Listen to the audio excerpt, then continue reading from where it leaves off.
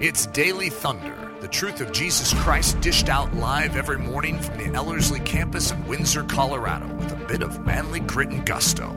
Find out more at live.ellerslie.com. Now here's Eric Ludy. Father, this is for your glory. Lord, we just cherish Jesus Christ, the gift of your Son to us. Lord, for his life lived, his death died, his resurrection gained. Lord, the fact that he sits enthroned on high with all things underneath his feet. Lord, we cherish this reality. We bask in it, and by faith we believe in it. And Lord, I pray that the realities of this great work of Jesus Christ would crescendo in our souls today, and that it would move us to even a greater understanding, and that we would live more boldly, more robustly for you. Lord, we love you and submit to you. It's in the precious name we pray. Amen. All right. So we are going through a series called the Muscular Christian. I'm really enjoying this series. I think I just enjoy saying the title each time of the series. But this particular one is called Intrepid. And I remember learning the word intrepid when I was studying American history. And you know how they use, in early American history, they use more vocabulary words than we do. And so I found the word intrepid when it was talking about the revolutionary soldiers that were standing their ground, you know, and they wouldn't move and they stood undaunted. And I was deeply stirred by the word. I remember looking it up way back then, and I was like, okay, I want that. And I don't know if you've ever had that where you see an attribute that is noble, is brave, is courageous, is loving, kind, whatever it is. It's usually something we're missing and we're craving, we're desiring. And yet you try and work these things in yourself, and to a certain degree you can. You know, there is a certain human variety of every virtue. Like if you were to go through the fruit of the Spirit and say love, joy, peace, patience, kindness, goodness, faithfulness, gentleness, and self-control, there's a human version of each one of those. And yet the God version is so far beyond that it causes the human version to truly be, as it were, dung comparatively. In other words, it is so far beneath what God's rendition of it is. And that's the way, if you desire to build intrepidity, some of you are like, what in the world even does this mean? If you try and build this in yourself, it is such a hollow, shallow, smallish version of what God desires to do. And this is actually a quality of the Christian life. And that's what I'd even call it a fruit of the Spirit. This very concept is a fruit of the Spirit. This is what God wants to build in us. And if his Spirit lives inside of us, this is just what he does. He builds this. Intrepid. From the Webster's 1828 dictionary, intrepid, adjective, literally not trembling or shaking with fear, hence fearless, bold, brave, undaunted, as an intrepid soldier. Could you imagine being a soldier and having bullets whizzing at you and you are fearless? I don't think that's natural. I don't think that's normal. I think if, like for instance, if you ever had it, it's called a wince. When someone does something like, you know, they fake a punch towards your face, and what would you do? You wince or you pull back. That's human. That's what we do. If someone were to swing at you and you would just stand there and take it, it's like, well, is that all you got? That's not normal. It's not normal to stand there and stare a punch in the face or a bullet. Someone's shooting a bullet at you, you're going to duck. It is a natural movement, an instinctive movement within us as humans. And so intrepidity, this idea of a boldness in the face of danger, to not wince, to not shy away, but to stand firm, is otherworldly. I'm going to use the word unshakable because when you think of intrepid, you might not understand the word, might not be familiar to you, but unshakable. I like that. That's a good way of describing it. The Bible would call it patience. Isn't that just sort of a weak-sounding synonym? Patience. To us, patience means not grumbling when you are heating up some hot water in the microwave and it is taking a long time, or your popcorn is taking too long, and you are learning patience. Like, okay, I'm just going to wait. I'm going to wait until the beep goes off, instead of rushing it and opening it up too soon before all the kernels have popped. That's what many of us sort of define patience as. Patience is a little kid thing. It's like what kids need when they're waiting for their mom, who is always the last person to leave church, and they're hanging on the mom's arm, and the mom says, honey, you need to be patient. Okay, so many of us have this idea of patience. It's a very thin, very simple concept that many of us think that we've grasped, as opposed to what the Bible actually teaches patience to be, which is robust. It is a God attribute. It is something that when God moves in, he showcases patience. What is it? Well, I'm giving you a hint right here by the name of the message, by the definition of intrepid, and by that word unshakable.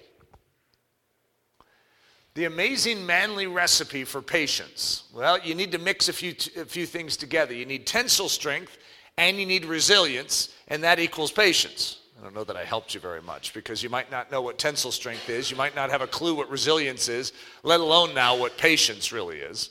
So I'm just building my case. So tensile strength, which I have another message which I'll go into tensile strength, but tensile strength is not tinsel, okay, like what you stick on your Christmas tree. That's not the same thing. Tensile strength is a measurement of like rope or springs. It's something that needs to endure great strain. And so when it's built, it needs to be measured on how much difficulty it can carry and for how long. And so a tensile rating of something is going to be its ability to endure pain and difficulty. So if it's rope, how much weight can it handle, and for how long can it handle it? And if it's springs, how much weight can they hold, and for how long can they endure such weight? Okay, it's very important. If you're jumping on a trampoline, you want to make sure that those springs can hold you up, right? And that's what tensile strength is. Well, what most of us never think about is that the human soul is not necessarily built of muscle. It's built of something like this, tensile. And so what we grow in is the strength of soul to endure difficulty. How much weight can your soul handle, and for how long? You see, that's tensile strength. So how much stress, difficulty, and hardship the human soul can handle before giving way and breaking. So how much, if you were just to measure your soul right now, if you had it where a little trial comes on your life and you immediately begin to give way and you just fall to pieces. You get a voicemail, you get an email, someone whispers a piece of information to you, you immediately go into fear mode. You immediately go into sort of this paralysis mode. Well, obviously there's something missing in your life. You have a very low tensile rating. And so what God desires is to build us strong so that we can endure anything. And I mean that. Anything. It doesn't matter what the enemy brings our way, we're built to face it without crumbling, without falling to pieces. Resilience. So when I was young, it was one of my favorite gifts. We were talking about young kid gifts the other day. My kids always want to ask me about what toys I played with when I was in their age. And we had something called Stretch Armstrong, which I think, ironically, was re-released. I think Stretch Armstrong is back on the market today. I'm not positive. But I think all the kids my age are bringing things back in, like all the old movies I used to watch are, being recycled back through. So there's something about my age. It's like they must have kids all in their certain age range, and they're bringing all this stuff back. And so Stretch Armstrong, you could grab, your friend grabs one arm and you grab the other, and you can walk across the room and Stretch Armstrong across the room. He had some kind of goo inside of him. And then you let go. And you see, Stretch Armstrong is resilient, which means he goes back to shape. And so that's what resilient is. I'll just read it. How long the human soul takes to return to its former size and shape after enduring acute stress, difficulty, and hardship. See, many of us, when we are stretched or we are strained in our life, we go through a trauma, we lay there with our arms stretched across the room and, just in this type of state, and we don't go back into our proper state. And so we are not resilient. A resilient person actually is able to immediately rise back up and say, okay, what else do we have? Let's do that again. A resilient one can go through difficulty and get back into shape spiritually. And you could say, how fast? Well, technically, it should be close to immediately. Now, that's at the supernatural levels, don't get me wrong. That is something God desires to work inside of us. But if you have tensile strength plus resilience, you have something known as patience. You see, patience is the stuff that martyrs need. Someone who is going to be thrown into prison, someone who is going to be tortured, someone who is going to hang on a cross, what do they need? Well, you could say, well, let's see, what do they need? They need love. Well, that would be helpful. They need joy, sure. But you know what they need? Not just peace, but there's a fourth one in the list that I'm getting to, patience. Patience is the stuff for suffering. If you're going to go through difficulty, you have to have patience. But not the patience that you may think of when I say the word. The word is almost like marred. It doesn't work for us in our brain anymore. So if we need to go back to the Greek word for it, we can, which might reset things. Here's our word for patience, hupomeno. So if you were going to define hupomeno, I've given intrepid. I've given the idea of unshakable. I've given the idea of tensile strength plus resilience. But here's another definition. It's the calm and courage of the Christian soul. So when bombs are dropping and the Christian soul is completely calm and confident and courageous and bullets are whizzing and they smirk at them. Okay, what is that? That's not normal. That's not human. Well, it's godly is what it is. It's patience. It's hupomeno. And this hupomeno is of great importance in your life. So to remain unmoved, to not recede or flee, to stand fast amidst the most severe misfortunes. It says most, but that wasn't intentional. The most severe misfortunes and trials, and to hold fast one's faith in Christ to the end. To endure and bear ill treatments bravely and calmly. Now, if I were to lay out a whole bunch of different attributes for you on a table and I say, pick one. It's Christmas morning. You can just have one of these. Take it. I mean, you have to admit, as Americans, well, no, I know not all of you are. We have some imposter Canadians here that on July 4th we're wearing Canadian garb, okay? And I still am a little sensitized to that. So I could say as North Americans, but then we'd have some other people go, hey, I'm not North American either. I know we have a lot of different representations here. But in our culture, we have not been built strong. We are weak when we face trials. Most cultures in history past build just because of the nature of the difficulty of every culture. They don't have the conveniences that we do.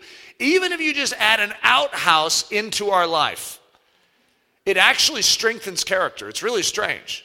But when you have to get up in the middle of the night and it's -10 and you really need to go to the bathroom, you're going to have to draw on something that we as normal North Americans don't have to draw on. And that is a oomph, because you're going to have to go out in a -10 degree temperatures, whether you like it or not. You have to use the outhouse. Okay, so an outhouse, the things like running water, all the things that we like, of course, you have to have that. But what we've lost in our North American culture is we've lost a certain oomph. We've lost a strength of character that is cultivated through facing difficulty on a daily basis. We don't face difficulty, and if we do, we complain about it. You know what a Christian does when they face difficulty? They rejoice in it. Do you see a difference between you and that?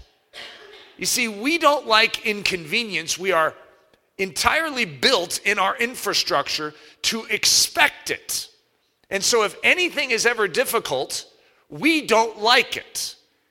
Whereas if you go back into the ancient pattern of civilization, what you see is that when difficulty comes, people recognize that they either are destroyed by these difficulties or they're made by these difficulties. And the people that choose to rise up and smirk and smile at difficulties become the strongest people in every culture.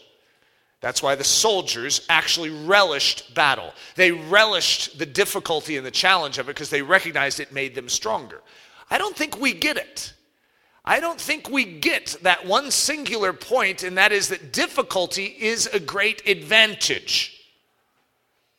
I've said this before, but if you go to the gym to work out, you are choosing difficulty on purpose. That's what an athlete does. If you want to be in shape, what are you doing? You are choosing difficulty. Now, we don't usually call it that. We call it working out. However, what you're doing is you're taking a weight and you're putting it on yourself. You are actually saying, I need this weight to become stronger. Isn't that just a weird thought? I need to actually make my lungs work. I need to make my heart beat. I need to make my muscles stretch. If I'm going to make them stronger, I need to move them. We know that, but we have manufactured environments for it. They're called gyms, workout facilities. God has a very organic version of it. It's called life. However, we want to sanitize the difficulties out of it, and we want life easy. We want what we could call an ibuprofen life, a life that takes out all pain. When in actuality, if you would embrace that pain, if you would embrace that difficulty, you would become muscular overnight. The question is, do you want to grow muscular? Do you want to grow strong? It's some of these muscular Christian series things that I'm giving, you notice that they sort of just like push at us? That's because it comes down to the decision, do you want to be strong as a Christian or not? Because there's only one way to do it, and that's to embrace difficulty, to embrace inconvenience, to embrace challenge, to embrace suffering. You're supposed to rejoice when you face trials of many kinds. You're not supposed to consider it strange, my brothers, when you face these trials. But we do. In fact, even as you're sitting there, you know what I'm saying is true, but you're not exactly sure you want to amen it. However, once you start amening, what I'm saying right now is the moment you break through. It's the moment you break through into the rarefied airs of heavenly thinking. It's okay. It's okay. I know that we as, I'm going to say North Americans, even though I know that there's exceptions to the rule here. We as North Americans have a mindset of what we deserve. But that mindset is killing our Christianity. It's suffocating it. If we desire to break out of that into the way of functioning as Christians God intended, where we can grow strong and robust, we have to shed that thinking. We have to repent of actually considering trials as a negative. Could you imagine if you actually thought of a trial as a positive? I'm not saying that what the devil is doing is good. I'm saying that God turns it all for good to those that love him and are called according to his purpose. You see, that means no matter what happens to you, you can smile at it. It's like the shield of faith. That's what it is. It's like, hey, my God's in control. And it repels every fiery dart of the evil one. You see, once you have the faith to see everything through the lens of heaven, through the lens of God being in control, through the lens that this weight is making me stronger, this repetition of movement that I am doing to press against weights pressing down on me actually is increasing my strength. Breakthrough. So how do we get patience? Well, the Bible tells us.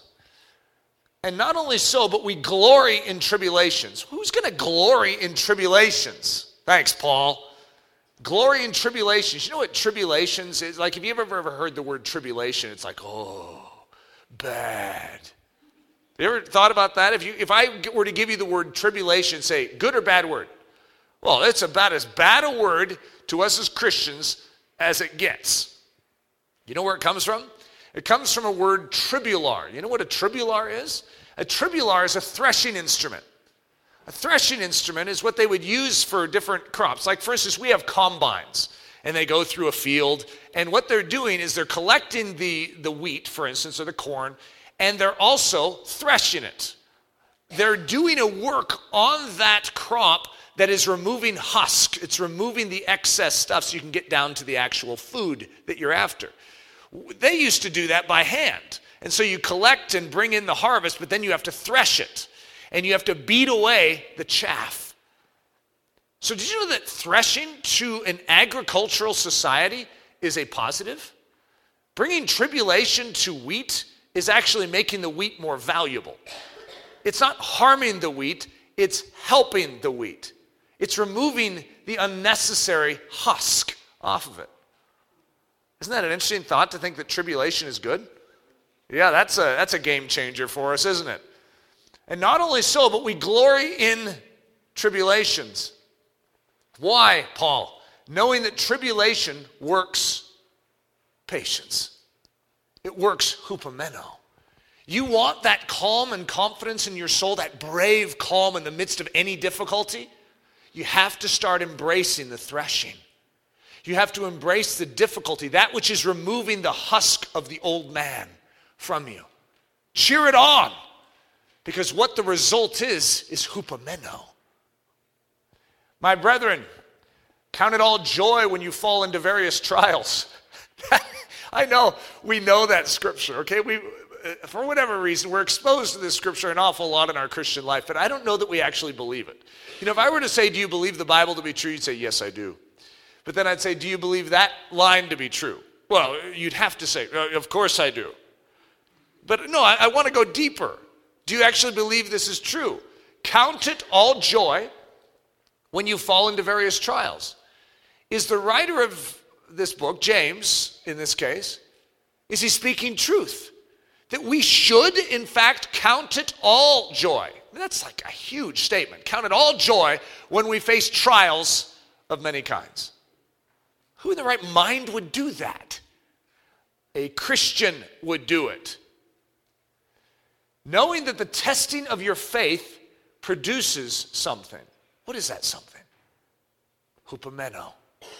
You see, if you want to grow in that robust strength of soul, that patience, that ability to endure any difficulty without breaking, that ability to return back to your shape like Stretch Armstrong can, that resilience, if you're wanting this in your soul, count it all joy when you face trials. For the testing of your faith is going to produce hupomeno. But let patience, let hupomeno have its perfect work, that you may be perfect and complete, lacking nothing. This is a huge attribute in the Christian life. And when you allow it to be worked inside of you, you end up lacking nothing for the challenges of life. You're fully armed and dangerous to face anything if you will begin to count your trials pure joy. Your choice. Do you want to grow up to be a strong Christian? If so, you have to rejoice in trials. If you keep looking at your trials as a negative, as something to get away from, you will not grow strong in your Christian life. The calm and courage of the Christian, built to do hard things as if they weren't really hard. I'm going to read that again. I think it's a really cool line. You see, a Christian is built to do something. It's that we are built to do the hardest things on earth. How? As if they weren't really hard. You see, a lot of us, we want to grunt and groan when we're doing hard things. I used to when I would sweat. As a young guy, you really want to sweat and you want other people to think and know that you were sweating, okay? And so what I would do is I would plaster my hair up. I would go, and so my hair would be sticking up, and it was a sign that I had been doing some serious working out, okay? And I wanted everyone else to sort of know that I was working out. Now, I've recognized since then that girls don't have the same inclination towards that, okay? But what's interesting is when you're young, you want people to sort of hear your groans, that you want them to know that you're working hard. You want them to know that what you're doing is difficult. However, as a Christian, as you grow up, you recognize that what you want to do is make the hardest things look natural. The old adage goes for the football player, you know, a rookie, when he gets into the end zone and scores his first touchdown, he does dances, he spikes the ball, he does all these things. But the veteran, The statement is, look like you've been there before. Okay? Because you don't want to look like the rookie. Don't moan and groan. As a Christian, you understand that God gives grace.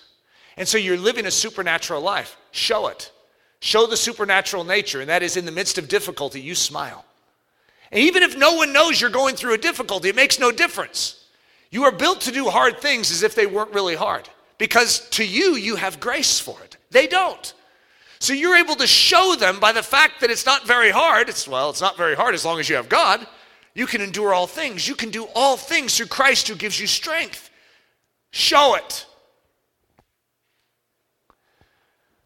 When you do well and suffer for it, and you take it patiently. Isn't that an interesting way of saying it? So in other words, you do well, but you're suffering for doing well, but you take that suffering with a smile. You take it patiently. You endure it with a brave calm. You see, when you do that, this is acceptable with God. For even hereunto were you called. This is actually your calling. You were called to bear well your sufferings. You were called to rise up in your sufferings with a smile. Because Christ also suffered for us, leaving us an example that you should follow his steps. So how did Christ suffer? How did Christ endure his difficulties? So you do it like that. Yep, it's the Christ model, guys. We're called to it. So here's a review. I know this is the review you were looking for. You're like, I wish you could just review that one list. Okay, I'm reviewing the one list for you because I know some of you probably asked.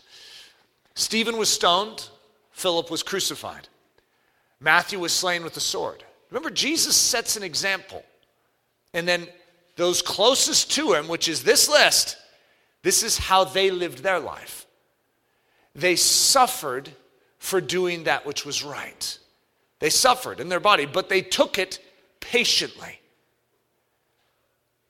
Matthew was slain with the sword. James, the brother of Jesus, was stoned and clubbed. Matthias was stoned and beheaded. Mark was dragged to pieces. Jude was crucified. Bartholomew was cruelly beaten and then crucified. Thomas was thrust through with a spear. Luke was hung. Peter was crucified. And John was thrown into a cauldron of boiling oil and removed unscathed and then exiled to Patmos. If you were to look into each of these stories, what you would find is that they did it patiently. Some of the stories are so extraordinary. James, when he's being led to, he's actually taken to the top of the temple in Jerusalem and thrown off. And so his body splatters on the ground, right? And as he's being led to his death, wait a minute. That isn't right. That is what happened to him, but this is a different James, I think, that I'm thinking of. Nathan, do you know which one I'm talking about? I don't remember how he died. He is on his way to death, and the man who turned him in, who betrayed him, is actually so moved by seeing his intrepidity, his fearlessness, and his joy in the midst of going to his death, that he repents and believes in the God of James and gives his life to Christ and dies with him. Who does that? But what caused this man to actually give his life to Christ? James's, if you could say it that way, intrepidity. It was his fearlessness. It was his brave calm in the midst of suffering. It was a testimony to even the man who betrayed him.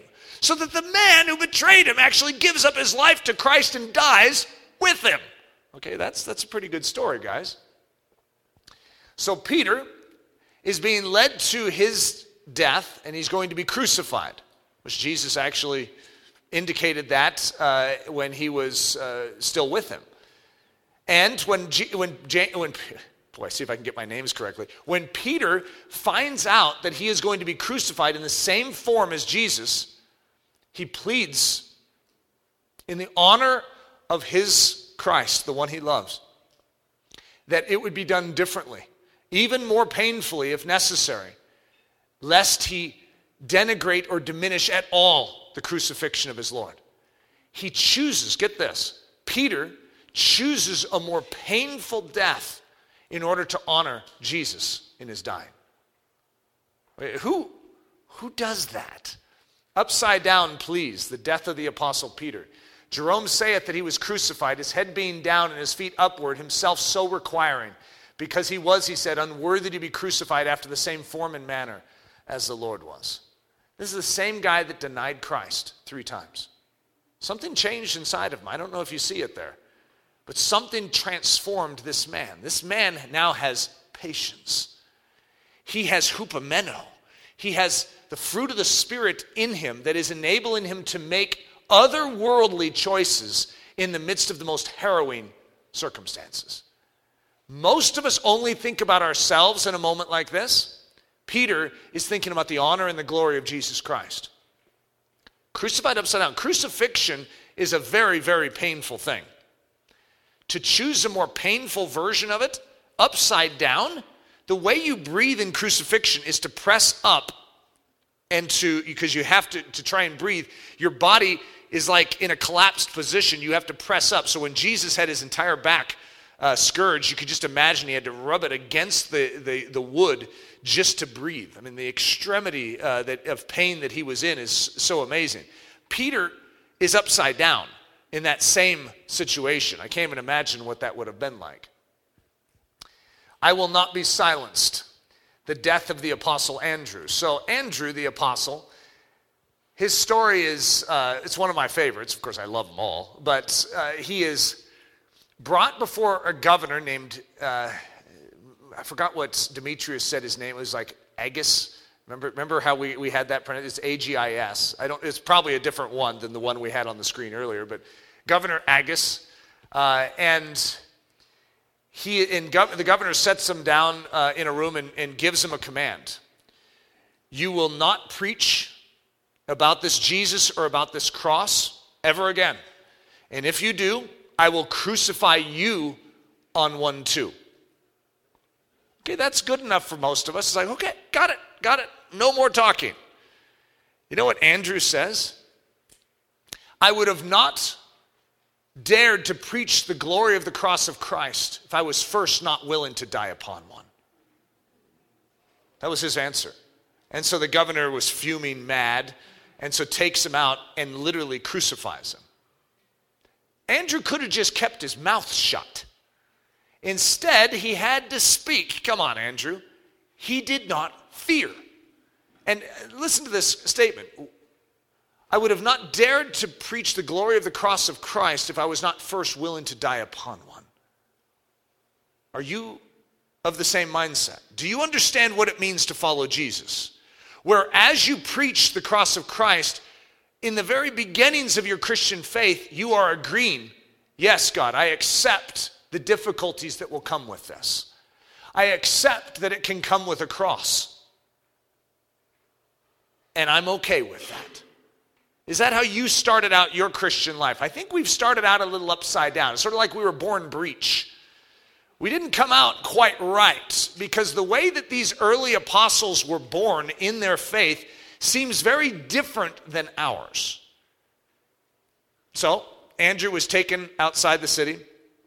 And in the symbol of Andrew in Christian history is an X. And the reason is because it was 2 pieces of wood like an X, and he was tied to them, which means it's a very slow and painful death where basically all your bones are getting out of joint, and it's just absolutely excruciating, but you don't die quickly because there's no wound. There's no stab or no slice. It's just you hanging there exposed to the sun.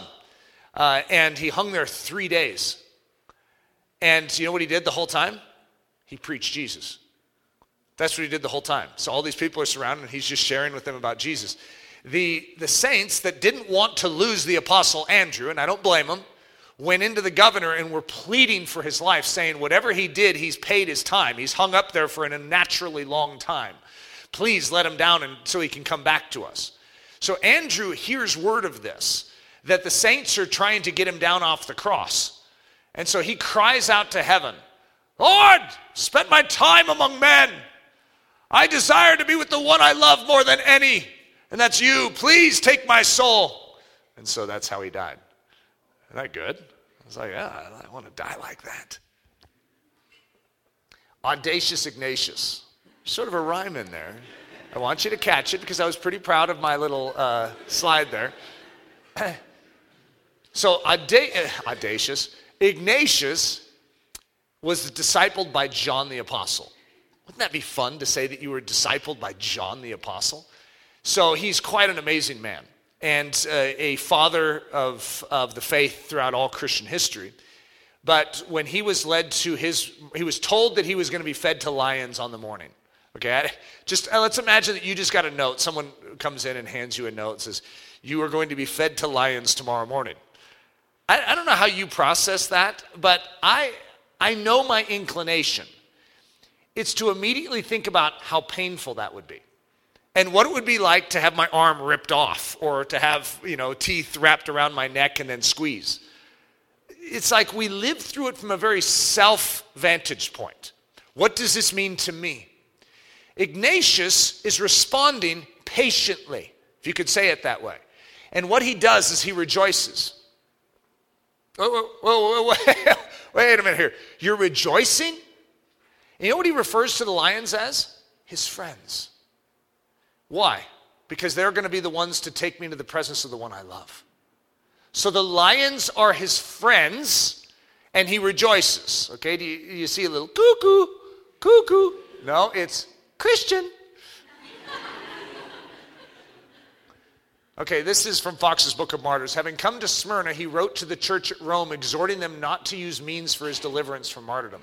Don't use any means to get me out of this situation, church, lest they should deprive him of that which he most longed and hoped for. Now I begin to be a disciple, he said. I care for nothing of visible or invisible things, so that I may but win Christ. Let fire and the cross, let the companies of wild beasts, let breaking of bones and tearing of limbs, let the grinding of the whole body and all the malice of the devil come upon me. Be it so, only may I win Christ Jesus. And even when he was sentenced to be thrown to the beasts, such is the burning desire that he had to suffer, that he spake what time he heard the lions roaring, saying, I am the wheat of Christ. I am going to be ground with the teeth of wild beasts, that I may be found pure bread. All right, that's like completely different than the way we function. So as one of my favorite stories goes, and you have all these Christians that are going to be fed to wild beasts. And they're all in this arena behind a gate, and the gate's going to open, and they're going to be thrust out. And all these young Christians were really struggling. They were really struggling with the idea of going forth and laying down their lives. They knew it was the right thing, sort of like we do, but they were trembling. They didn't have the stuff inside of them. And these aged Christians said to them, we'll go first. Watch our example, and you'll be able to follow. And these aged saints come walking out singing into the arena with such fearlessness. And it's like whatever they had came into these young Christians, and the young Christians were then desiring to go. You see, what is the difference about our generation is we've never seen that. We don't have the aged Christians that are like, watch me go before you and you'll be able to follow. As I'm even sharing this message, it seems like we're talking about something other than Christianity here, because the Christianity we know doesn't sound or look like this. And yet this is actually historic Christianity. This is what we have been grafted into, guys. It's muscular. It's strong. It's robust. It's ready. It's smiling. It's singing in the most dark and difficult of circumstances. I don't know about you, but I choose this version. If you give me modern version of Christianity, all wimpy and weak and mediocre, and you give me this robust version, which one am I choosing? I'm going robust. I desire the strong version. I know that some of you, even though you're a little petrified over this whole notion, you want it too. You see, there's the Spirit of God within us craves this. And you see, he's measuring us, and he's saying, how you doing there? I'm feeling rather cowardly and weak, as I know. But this is where I come in. Remember, he's the gap filler. He's the grace maker. He's the one that makes up that difference between where you're at and where you're called to be. So it's not up to you to make this happen. It's up to him if you will allow him to. Will you give him your life, your body, your future, and let him do his work? Because he will put a smile on your soul, and he will make you intrepid. He will build hupomeno in you. Germanicus. So there's this movie that someone gave me. It was called Polycarp. I don't know if you guys have ever seen Polycarp. And so in that, they took some liberties, I have to admit, with Polycarp, and they wove Germanicus into the story. Whether or not the two ever lived together or not, that's debatable, but it was an interesting take on it. And the Germanicus character, there's one scene, because the budget that they had for this movie was not quite up to snuff for showcasing wild beasts eating people and Christians being fed to in arenas. And so they had a painting on the back of the arena, and so and then you heard the crowd roaring, right? So you have to use your imagination for it. It's not quite Peter Jackson-esque, but powerful. And so what you have is Germanicus, who at one point in time, in a sense, denies his faith. Not in the fullest extent, but he is cowardly, and he pulls back. And then Polycarp gives him one of those great fatherly exhortations to his soul. And in the end, Germanicus is willingly giving himself to the wild beasts. In fact, he's ready. And the scene it had a big impact on me. That's why I'm sticking it in this message. He is thrust into the arena, and the wild beasts are out there.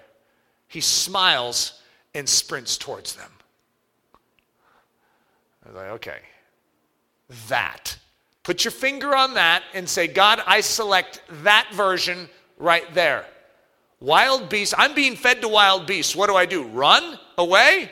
No, run towards with a smile on my face. I'm going home. Let's hurry this thing up. I get to see Jesus. The greatest privilege of every Christian throughout history is to be chosen, to be given, to be spent for the glory of God. If you have that opportunity, you might want to sprint towards it. You might want to smirk, smile, laugh, sing, like the Christians of old have done. Intrepid, fearless, brave and calm in the midst of life's most harrowing of circumstances. How can that be? Well, it's not human, it's divine. It's something only God can do. But if you will give him your life and you will allow him to begin to work in your circumstances, even today, the difficulties you face today, smile at them. Rejoice. Sprint towards them. And allow God to exercise your soul through them to make you strong, instead of having those same circumstances weaken you. Depends on how you approach them. They'll either weaken you or make you stronger. For many of us, we've been weakened by our difficulties instead of strengthened. It's time that changes. Father, I ask that you would do that in us, and that you would grant us a grace to begin to exercise the difficulties and the trials and the sufferings that we face. Lord, whether it's physical ailments that we personally have, whether it's physical ailments that someone else has in our life, I pray that we would exercise these, Lord, with joy and with faith. Lord, whether it's financial lack, where we look at our bank account and we don't see what we need. And Lord, I pray that we would exercise this. Instead of moaning and grumbling and complaining, we would exercise this with joy, because this is an opportunity for you to make up the difference. Lord, where we have practical, tactical, logistical challenges in our life, things that seem just impossible to have be accomplished, that we know must be accomplished, Lord, I pray that we would seize these with joy and a smile upon our soul, and that we would exercise them in our soul the way we ought, and that you would build us to be stout and muscular in our souls. Lord, we love you. We set our lives before you and ask that you would fill them afresh with your Holy Spirit and lead us forward, onward and upward. It's in the precious name we pray. Amen. Daily Thunder is a production of Ellerslie Discipleship Training and the Bravehearted Media Group.